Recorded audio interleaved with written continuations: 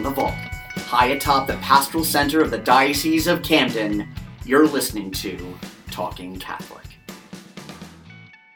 Hello and welcome to another episode of Talking Catholic. We are still amidst the coronavirus and doing this via Zoom so that we can still bring you these episodes with guests and also adhere to the social distancing. So I am here with my good friend, Mike Walsh. How are you? Social distancing from me. How you doing?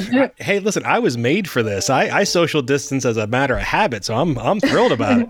It's actually, at the last time we recorded, we were saying how I'm so busy that all I need is one day, and I'm sure I'll have like some sort of a nervous breakdown or something like that.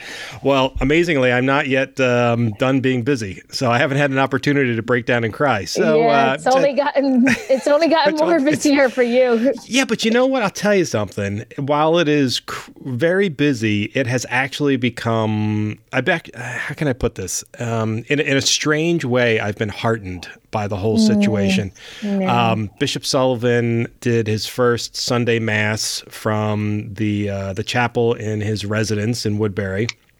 And we had 800 people view it at the time, which was outstanding. I couldn't believe it. We had such a great response that it actually it broke our website for a wee bit. Wow. We were simulcasting it on Facebook and on YouTube, but I was had a hard time on the website. But I was amazed at that, and then I was amazed that the people were praying along with us as we were going along. So as different parts of the Mass would come about, they would say Amen. They would, during the sign of peace, they all wished each other peace. I was really impressed by that, and so that was just the Sunday Mass, which was gorgeous and wonderful. And we're going to continue to do that every Sunday, but so many parishes have been doing such an outstanding job of moving to this sort of online spiritual world. Certainly, we can't partake in the sacraments, online, but we can still have that spiritual interaction. And I've just been astounded. And you guys, come to think of it, had a great response to your Stations of the Cross on Friday. Yes. We've been live streaming everything. I am the camera person, or the technician, as they've been putting it, behind them, and it's been a blessing to bring that to our parish. The live streaming we've done the Stations of the Cross and Sunday Mass as well, and we did a last minute change to Saturday evening Mass, which worked in our benefit. And I too saw all the comments. I actually enjoy them while I'm praying along as well and filming.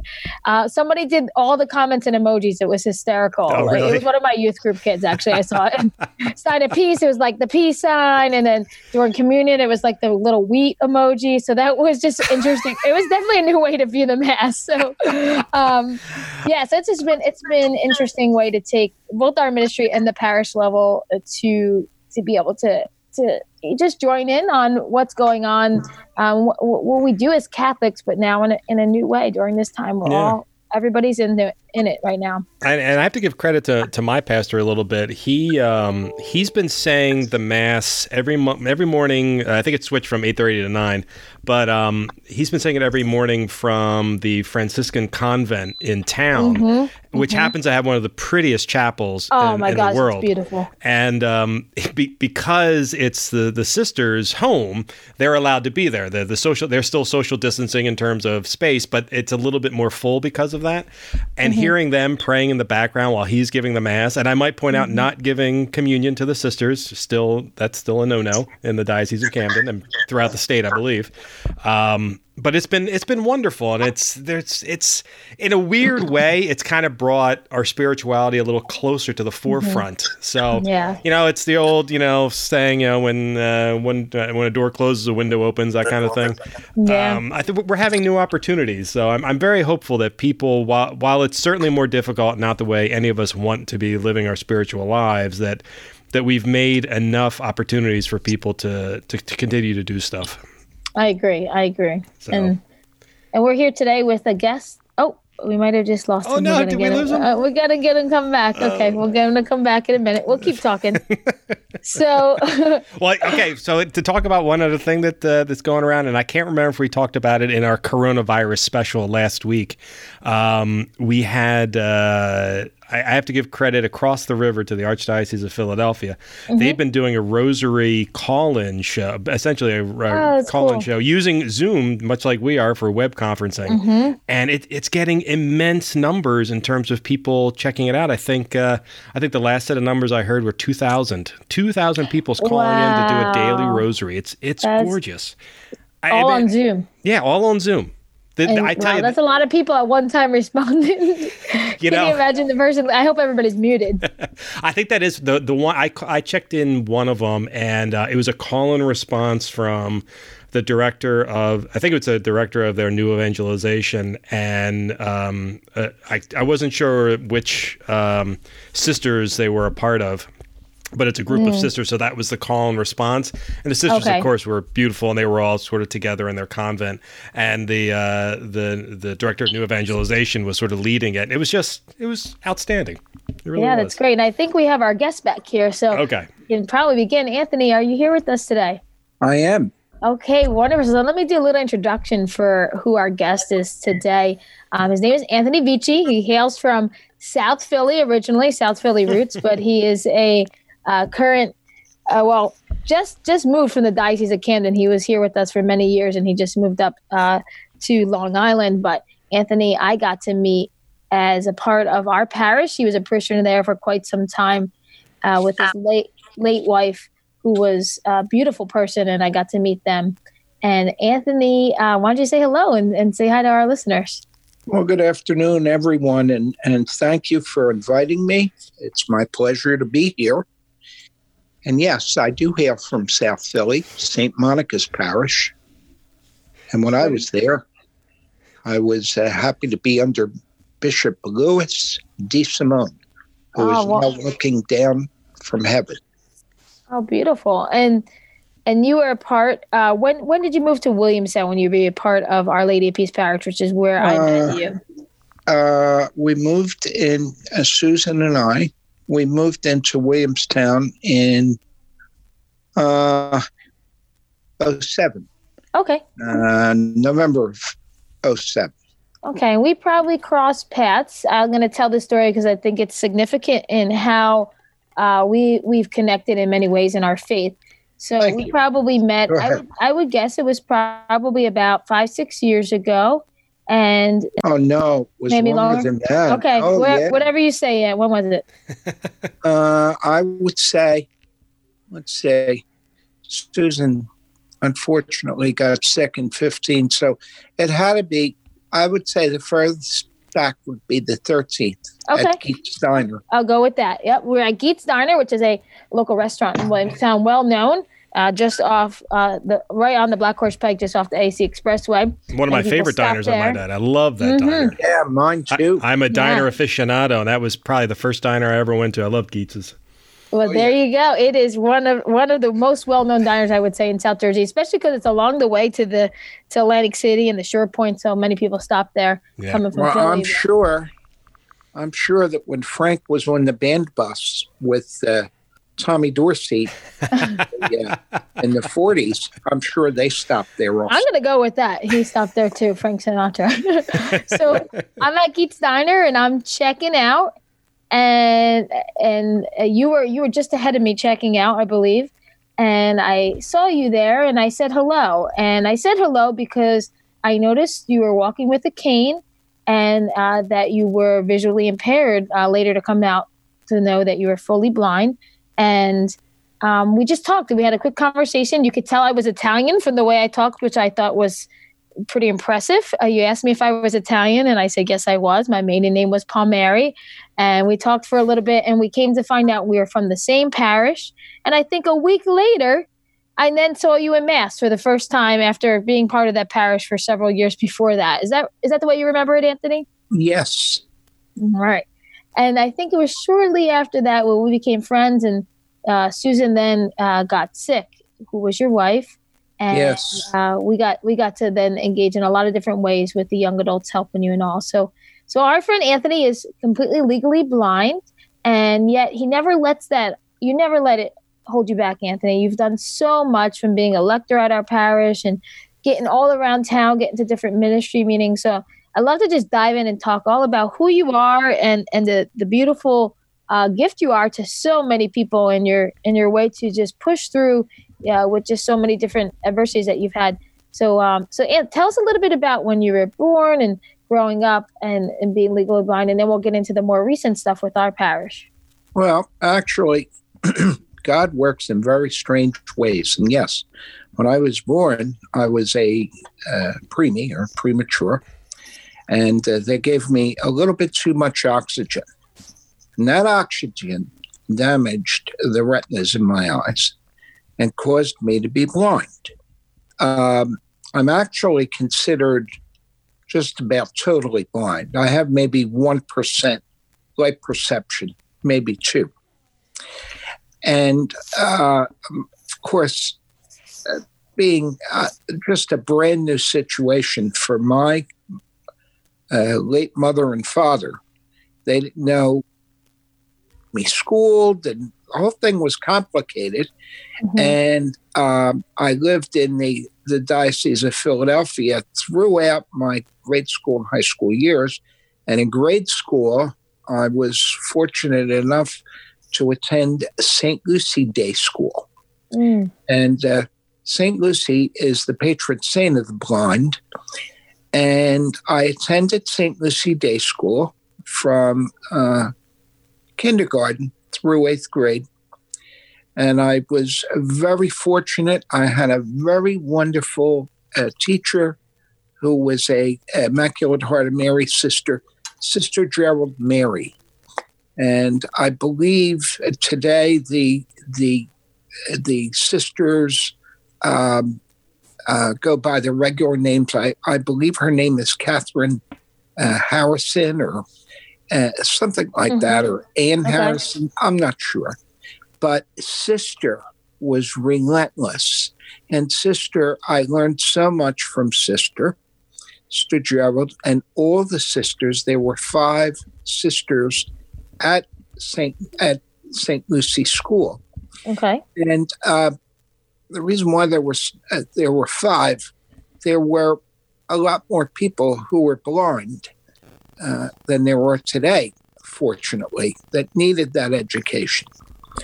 And the sisters led by Sister Gerald taught us our Braille. Braille is a system of dots. Right. And if you want to Google it, you can look at it. It's B like boy, Raille. It's named after a French gentleman by the name of Louis Braille. And we learned our Braille. Mm-hmm. And when we got to 4th grade, we were fortunate enough to be put into St. Francis de Sales Parish, which was in West Philly. And we took our major subjects at de Sales and history, geography, things like that. Mm-hmm. Yeah. And our minor subjects we studied at St. Lucie's. But the thing that was so good about the education that I and or my colleagues received was that we were considered blind, but we were treated as normal as possible. They didn't you blind folks stay where you are, and the sighted people stay where we are. No, they integrated us right into all the classes. So that had to be really so beautiful for the other students to witness and really have them show such kindness towards you and be able to be accepting of you. Something I think with the world right now in being working in youth ministry, you hear it a lot, the term bullying. That's a real big catchword right now with a lot of real bullying going on in situations. I bet in some ways, maybe in some ways you're bullied, but in other ways you were totally accepted, it seems like, for the most part, in Absolutely. That education. Absolutely. That's a great atmosphere. The bullying wasn't something that was addressed by any government or, we just learned, what doesn't kill you makes you stronger. Mm-hmm. And I graduated 8th grade, and I was fortunate enough to study with the Norbertine fathers, Father Cox over at Bishop Newman High School. Now it's St. John Newman, St. Maria Goretti High School. Mm-hmm. And I believe that, what's her name, went there too. Yes. Jackie. And I graduated Bishop Newman High School in 1970, and it was a new experience for each and every one of us, the students, the priests, and myself. And some days it was really grueling, and in other days, it's like anything else. You had good days and bad days. Were you the only blind student at that high school? I was. And then after I graduated, another gentleman who came out of the same school, he was blind also, and he was there. And, I got through it, and I thank God for all the classmates and the friends that I had there, and the teachers and the priests who I had the privilege of working with, Father Cox and Father Polini and my one friend who really looked out for me all through my 4 years of high school, Ernie Farina. And Ernie is in our parish. And Ernie is just the greatest. I mean, He's at Our Lady of Peace in Williamstown. Ernie. Yeah. And he's the gentleman that stepped up to the plate when Susan got sick. Wow. If it wasn't for Ernie, I don't know what I would have done. He was just a great. He is just. And you met in high school. We met in high school. St. John Newman High School. That's wonderful. So cool how God brings people back around like that too, and just put them back in your life exactly when they're needed. Yes, and then I attended Philadelphia Community College, and from there I went on to attend Penn State, and I graduated with a degree in speech communications with a minor in radio broadcasting. Which is why our listeners have already noticed what a great radio voice you have. Well, I don't know about that. Hey, listen, when I was in college, I got my degree at St. Joe's University in Philadelphia, but then I went back and to do a little more work. But then I did a little more work at that time. I think it was still referred to as Glassboro State College, not quite Rowan University. Oh, you're old, Mike. I am old. That was I'm 90. older than both of them. Come on. I went to Rowan University, not known as formerly known as Glassboro State. Hey, listen, my wife was on the in between years, so she got her degree as both Glassboro State College and Rowan College, now Rowan University. For her for undergrad. Okay. But while I was there, I took a lot of radio television classes, and I loved being on the radio, which is one of the reasons why when the podcast came out, it was something I was going to jump to because I really enjoyed doing it. Did you have an opportunity to do much radio work?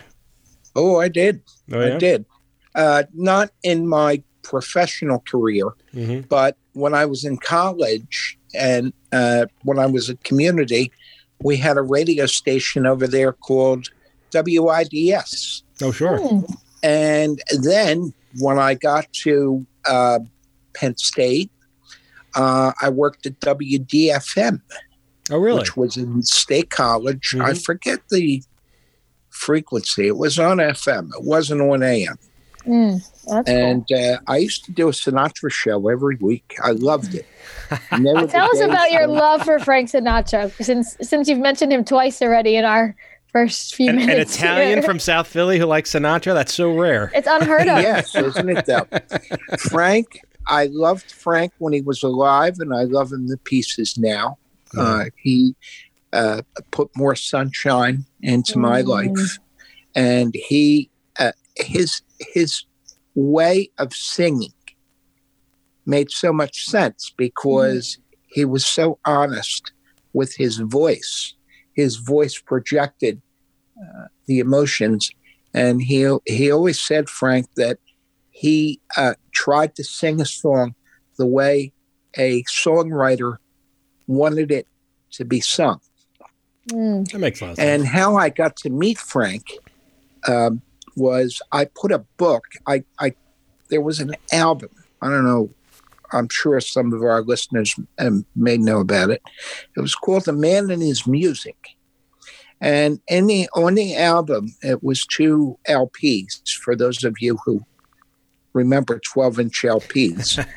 Mike probably does. I do. Carrie doesn't. Yeah, and then it came out on CDs.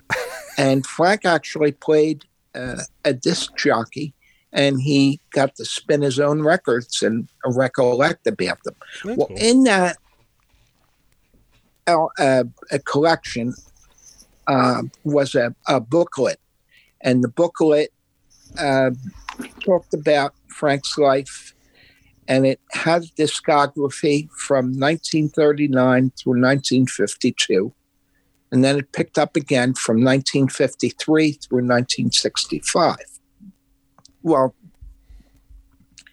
I started collecting between 1939 and 1952. It turned out to be the years that I really collected. I didn't worry about the other years. And the reason why I didn't was because we had a radio personality in Philadelphia named Sid Mark. I'm sure you know of him, Mike. You know, that may actually just be a hair before my time, I'm happy to say. So Carrie can't make fun of me for being old. Well, Sid did a Sinatra show every week. Oh, yeah? And Sid, we used to bump heads because I always tried to get him to play stuff from the 40s, and he wasn't as familiar with it. I don't think he feels as comfortable playing it. Now he does, but he used to play it from 53 through however long, it went on. Well, anyway, to make a long story short, I'm waiting for you to meet Sinatra here. Come on. Well, I transcribed a book from print into Braille. I used to get anybody I could to read it for me, and I would write it down in Braille. Well, anyway, push came to shove, and in 1975, I got backstage at the Uris Theater in Manhattan, and I met Frank. Wow. And he was just everything I expected and a lot more. I walked in, and I heard him say to somebody, "Is this the fella I want to see?" And I kept absolutely quiet, because I wanted to hear his speaking voice off mic. Yeah. And I walked up to him and I said, "Mr. Sinatra, is that you?" And he said, "Yep." And I said, "Frank?" He said, "That's me." I said, "You're the guy who sang Everything Happens to Me with Tommy Dorsey." He said, "Yeah, that's right. Come on in my dressing room." And I burst into tears. Wow. And the reason why I was so happy, and I'm sure the man had to change his shirt, tuxedo shirt, because I burst into tears all over his shirt. And we sat and we spoke for maybe a little over 10 minutes. We discussed the music that he recorded, and he asked me about the book. And at that time, I interrupted him and I said, "I have a tape recorder." I said, "Could I record this?" And he said, "Sure. Turn your thing on. Turn your tape on." Guy. I had an old TC-90A tucked under my coat, and I opened my suit jacket, and there it was. He was impressed, and I was impressed that he let me record it. I let him hold my microphone, and because if anybody knew how to use a microphone, he did. And we discussed everything.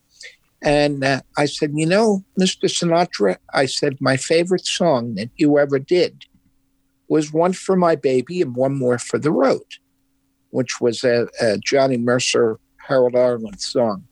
And he said to me, he said, "Are you going to see the show here?" And I said, "Yeah." He said, "Well, I'll sing it for you." Wow. And I was just Yeah, that I had to didn't be know an what to say. overwhelming moment for you. Oh, it was. And his road manager, who was Bobby Marks, who was Barbara Marks's son at the time, the lady he was dating, said to Frank, 10 minutes to showtime. And I took that as my cue to leave. I got up and we hugged again. And as I was walking out, I sang one for my baby and one more for the road. And I was just, it was just a wonderful evening. That's Moving great. past when I met Frank, which was really a highlight in my life. I was still in college. Sure. I graduated Penn State in October or November of 75. And in August of 76, I was fortunate enough to land a job with, at the time, it was the Bell Telephone Company of Pennsylvania. Oh, yeah. And of course, there were no cell phones as per se. There were large mobile phones, and I think Cadillac had mobile phones in their cars and whatnot. But it was all for the landlines. Correct. For landlines. See, correct. That's great to hear. My family were Bell Tel people. My grandfather, really? My grandfather was a lineman. My uncle worked in the administrative office, and my mom was worked for Bell in the Pentagon when my dad was stationed there. So, we're Bell Tel people.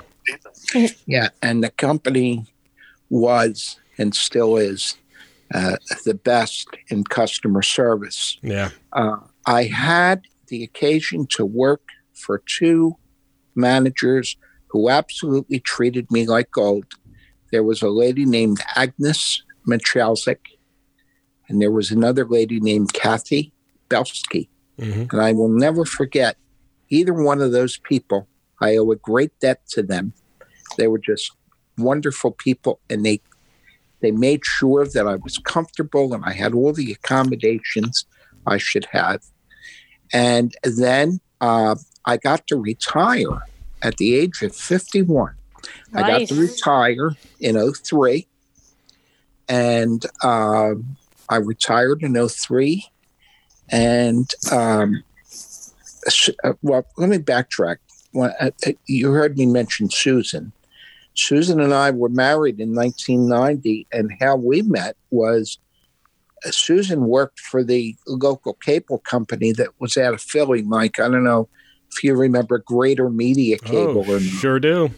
Okay. Well, Greater Media Cable was bought out by Comcast. And I had to call Greater Media Cable because they were running some Sinatra shows on the Disney Channel.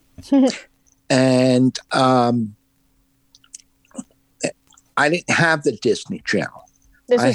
This is personal calls, right? This has nothing to do with work. This is just you calling for your home not. Stuff. Okay. Absolutely not. So Susan said to me, look, she said, I can't take care of your situation right now, but if you call back in, any of us will help you. I said, well, let me call you back. I heard something in her voice that I liked. And I said, let me call you back. And I said, and when I get home, and we'll go from there. And I did. And we started talking about her family and my family, where we went to school, where we grew up, and all this and that. And where was she from? And she was from South Philly. She was from St. Richard's Parish, which is now defunct. Mm-hmm. And Susan was from St. Richard's Parish, and that was in March of 1990. And then we started dating and this and that. November 1990. We got married. I hope your wedding song was a Frank Sinatra song, because it seems like it was. Okay. What was that? It was the old standard. It had to be you. Oh, nice. It had to be you. Classic. That's a classic. Yeah. Had to be great. you. Yeah. And sorry, I was gonna say, Anthony, you mentioned such beautiful things about so many people, and I saw a common thread with that, and which is, you heard something in their voice, or you heard it, or you asked them to speak. You could hear the kindness. And I think, even with our occasion of meeting, I think you have with the lack of visually seeing, your other senses, especially of hearing, are heightened. Is that true to say that? Well, yeah, and that's the Holy Spirit. The Holy Spirit really, he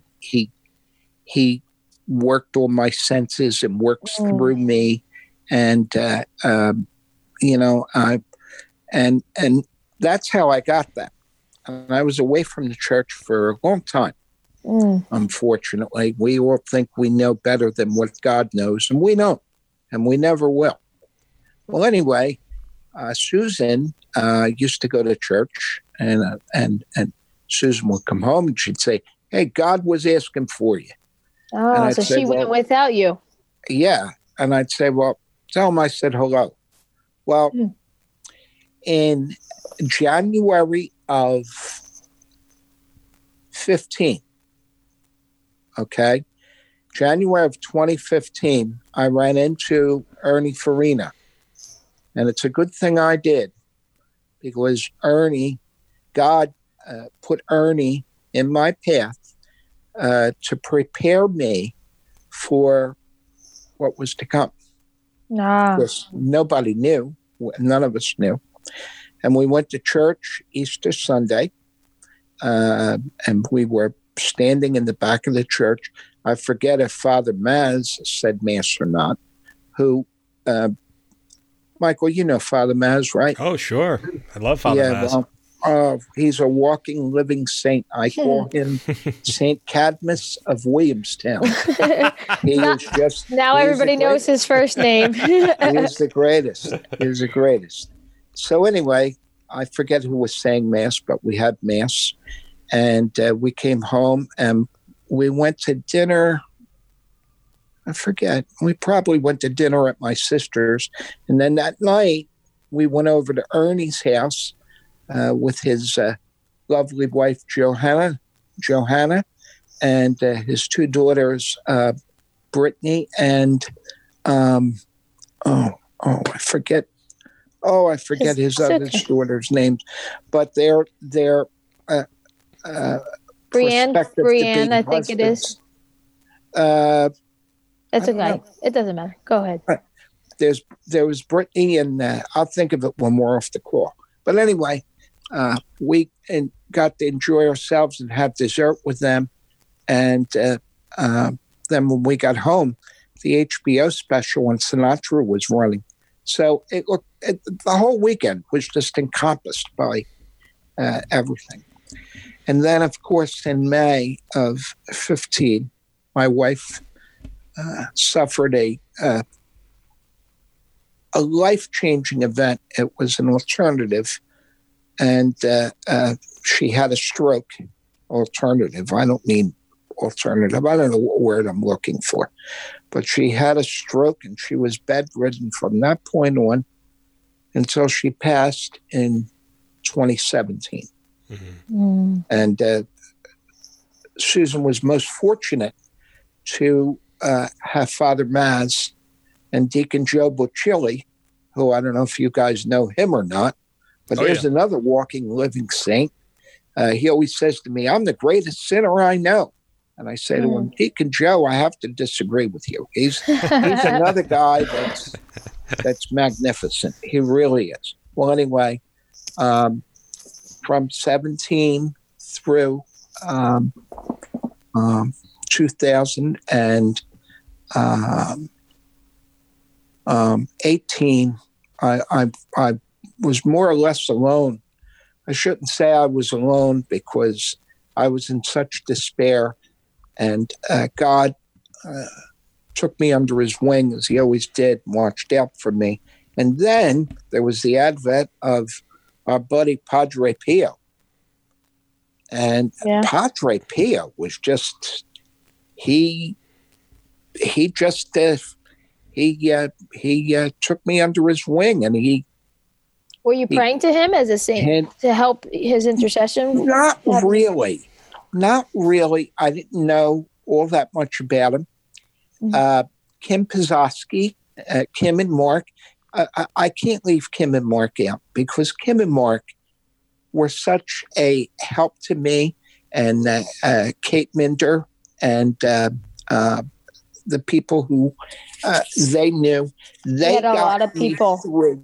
Mhm. Yeah, and they got me through all the adversities that I had. And you had so And- many people, Anthony, that would give you rides and take you to mass, and even I know, go out to dinner with you, cut your food, because in the absence of Susan being there in your life, and of course dealing with the grieving of the loss of a loved one or your wife, you needed people to help you, and so many people from the parish and even around family and friends that you've had from the past really, Well, I think yeah. at that time stepped up in your life to Father show you Mohan, God's goodness, Yeah, and how much they loved you.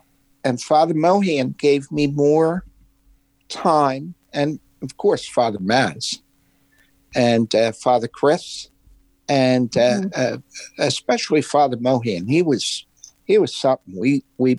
We brought pizza for Susan a few times, and Father Mohan, he really, God sent him into my life, and I'm very happy that he was there. And we lost touch, and I lost touch with Kim and Mark, and I hope at some point we'll renew our friendship again.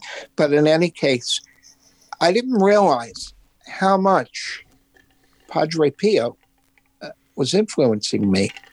And in 2018, June the 3rd, 2018, Father Padre Pio brought a lady named Lucy and I together.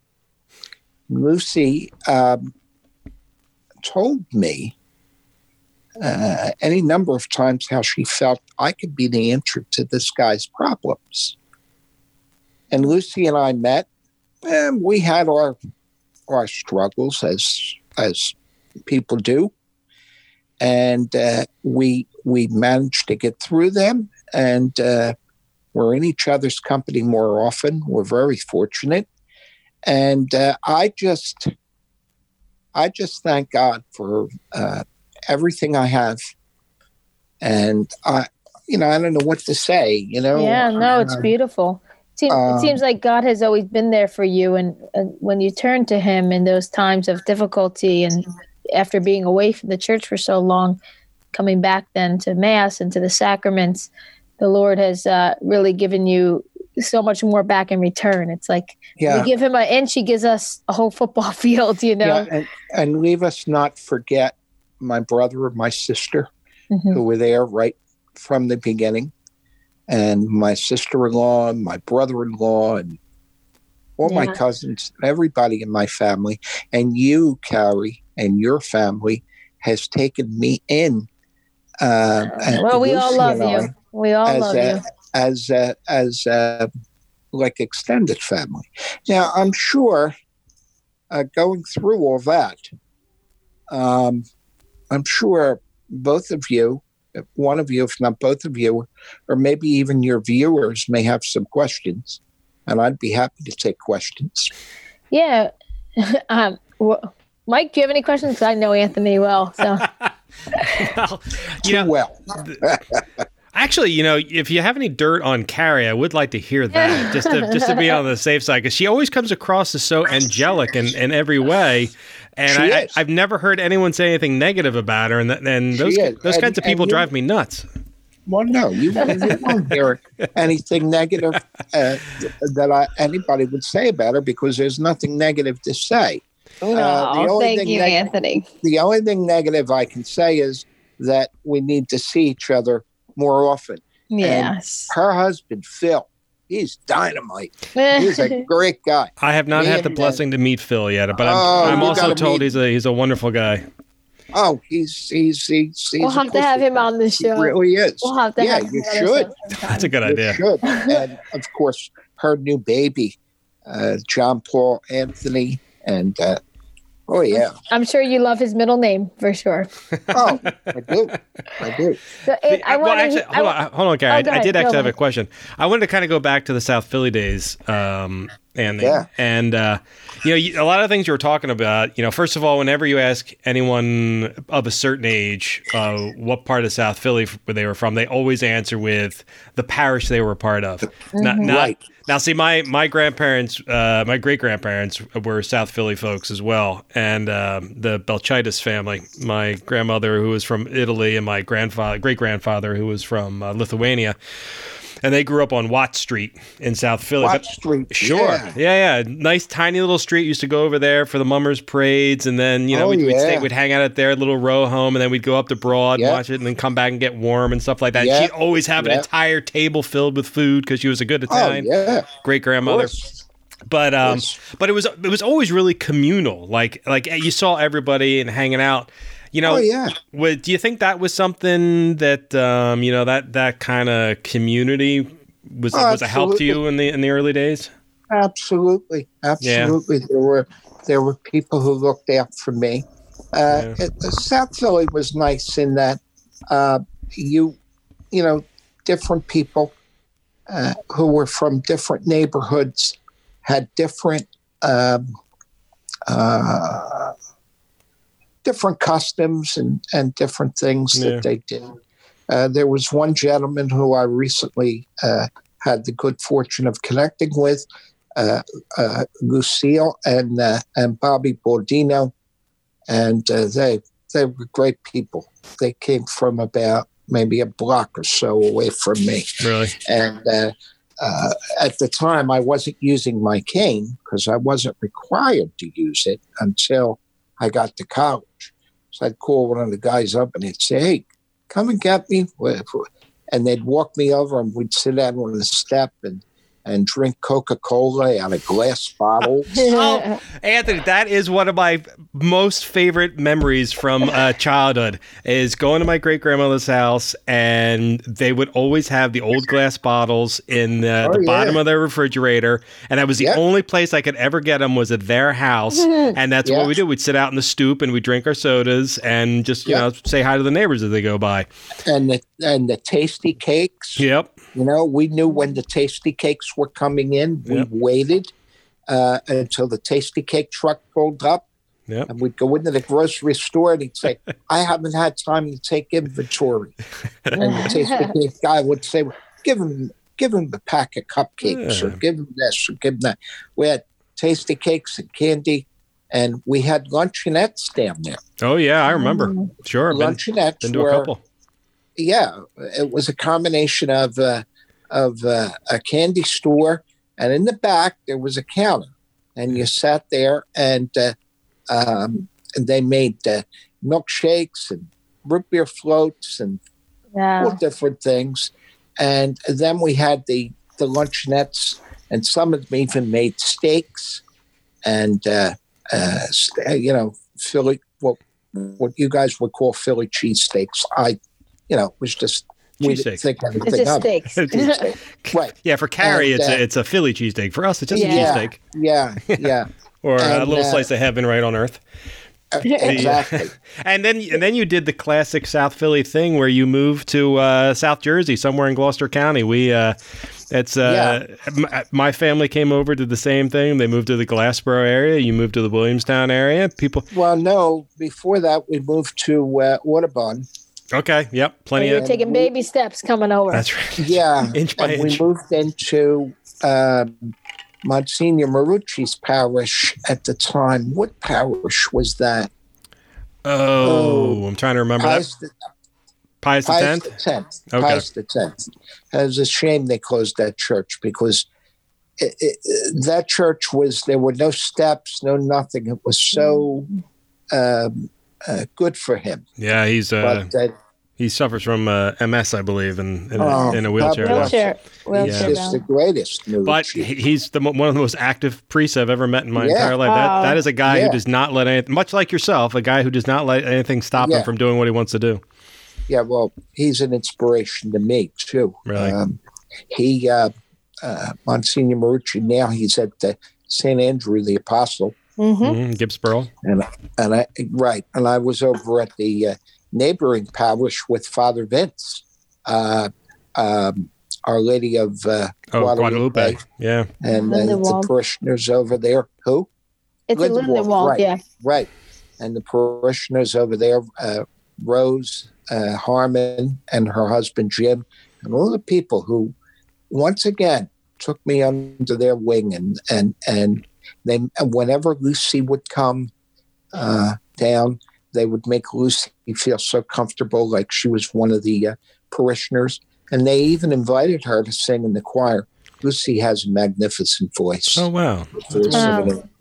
Yeah, awesome, so Anthony. Now, I love for you to share with our listeners. What drove you to want to become a lector? Because I know when you were at our parish, you asked, and we made some arrangements to make it happen, to have you there on the altar so that you didn't have to walk up and all. What drove you, because typically you don't hear someone who is legally blind say, okay, I want to become a reader at church, But at the same time, there's a big fear of people that are sighted, because you're reading in front of so many. It's one of the biggest fears I think that people have is to speak or read in front of others. So what made you be fearless in this and ask and want to do that? Because I think that's a really notable thing in our Catholic faith that you chose to do. Well, I started lecturing when I was in St. Monica's. And what happened, I was lecturing and it went out and it went off okay. It didn't really come off great at all. Mm. And from St. Monica's, I always wanted to read at church, because I always wanted to put God's word out there. The way God wanted us to live, and how God wanted us to live, and what to do. And I really didn't come of age of lecturing until I got to Our Lady of Peace, and I got to work with Jackie Greer. Mm-hmm. And Jackie Greer taught me, and Jackie, and how important punctuation was and still is. And she would say to me, you need to pause, and then you need to, and I really became aware of how to read the word of the Lord from Jackie. Yeah. And between her and Irene, what's her name? Irene at the rectory. Irene Casey. Irene Casey and Deacon John and all the deacons, Deacon Mike and Deacon Al. He's the greatest. Mm-hmm. He's the greatest. And Wendy Harris from the bereavement group, and all the people who were just so willing, and they were so encouraging, because I have good days and bad days, just like everybody else. Mm-hmm. And bad days, I need some encouragement. And the other lady who we mustn't forget either, was the lady, what is her name? The lady, her husband does the radio work. She was at our... I'm not sure who you mean, but it's okay. You can just talk about what she did with... And she taught me about her philosophy, because she has RP, pigmentosis, retinitis pigmentosis. Oh, what is her name? Oh, she speaks in tongues, and you know who she is, Carrie. I'm not certain, but I'll think of it. If I think of it, I'll let you know. Yeah, and all these people who, and Karen Hill, and well, you're giving a lot of shout outs on this broadcast. Well, these are all people. You have a lot of friends, yeah. These are all people like the Creoles and Jean Creel and people who just thought nothing at all of going out of their way for me. Mm-hmm. And I can't thank them enough for everything. You're actually doing us a favor. That's one of the things this podcast is for, is making sure that we can highlight people who are doing great things in the community or are examples of great things in the community. And it's really wonderful to hear, sometimes I think it's lost in today's culture that a parish is really a community of people who are looking out for each other. It's certainly a spiritual gathering place, but it should be so much more than that. And it sounds like what you've experienced, certainly in your time at Our Lady of Peace in Williamstown, was that it really did turn into that. It was really an opportunity for people to come together and not just for them to support you, but also for you to be a part of the parish as a lector. That's so heartwarming to someone who's cold-hearted like me. And the other thing is that I never felt the camaraderie like I feel in Our Lady of Peace Parish, like I felt Rosemary and Joe Genova and their children and grandchildren, and Diane Zarecki, who has moved. Her and her husband Joe. I don't know what I would do without Diane. No. So many people. I'm curious. And the last. Oh, I'm sorry. Go ahead. Last but not least, and then you can tell me what you're curious about, because I got to think of these things when I forget them. Because if I don't, I get avikiai, which is old age, But Rocco Taraborelli, Rocco was right there. I needed to go to the hospital. I needed to go to the doctor. I needed to go here. I needed to go there. And Rocco, he took care of me. Yeah. Rocco, when I think, and this is going to put a large responsibility on people, but when I think of the physical image of Jesus Christ, the physical image, I think of two people, and that's Rocco and Father Maz. Father Maz is an example for all of us to follow. Mm-hmm. And I mean that, I'm always giving him shout outs. And he gave me a few shout outs from the altar. He did some homily here, right? Yeah. And when you would read and all. Yeah. But the thing with Father Maz, he's just the example that we should all follow. And I understand his brother lives in Our Lady Guadalupe Parish, and we never had the opportunity to meet. But so my last question to you is, because we're going to wrap up in the next couple of minutes. Sure. Anthony, is so what brings a nice South Philly boy like you and South Jersey transplant up into Long Island? Oh, Lucy. Aha. Okay. Lucy. All Lucy right. is, if you ever want to know anything about history, Lucy is it. Oh, yeah. She's very historical. She knows this area really well. And she's a good person. And the reason why I know she's a good person is because there was a saying, show me your friends and I'll tell you what you are. And guess what? All her friends are exactly like her. And speaking of that phrase, there's one other lady who I need to mention, Renee DiMatteo. Renee DiMatteo, her mom and dad used to have a mechanic shop in Williamstown. And Renee and I met on Facebook, and she carried me through many nights on the phone. Unfortunately, we never got the opportunity to meet, but she was the arm. She was like a rock. Wow. Well, it seems like God has always given you the help needed. He has. Exactly when you needed it. And thank him for that and in all your journeys. And I'm so thankful that we have met and had many years of friendship. We're going to be wrapping up just about now, Anthony. Okay. So and Marie and Jeff Sheridan. I can't. Your last shout out. Okay.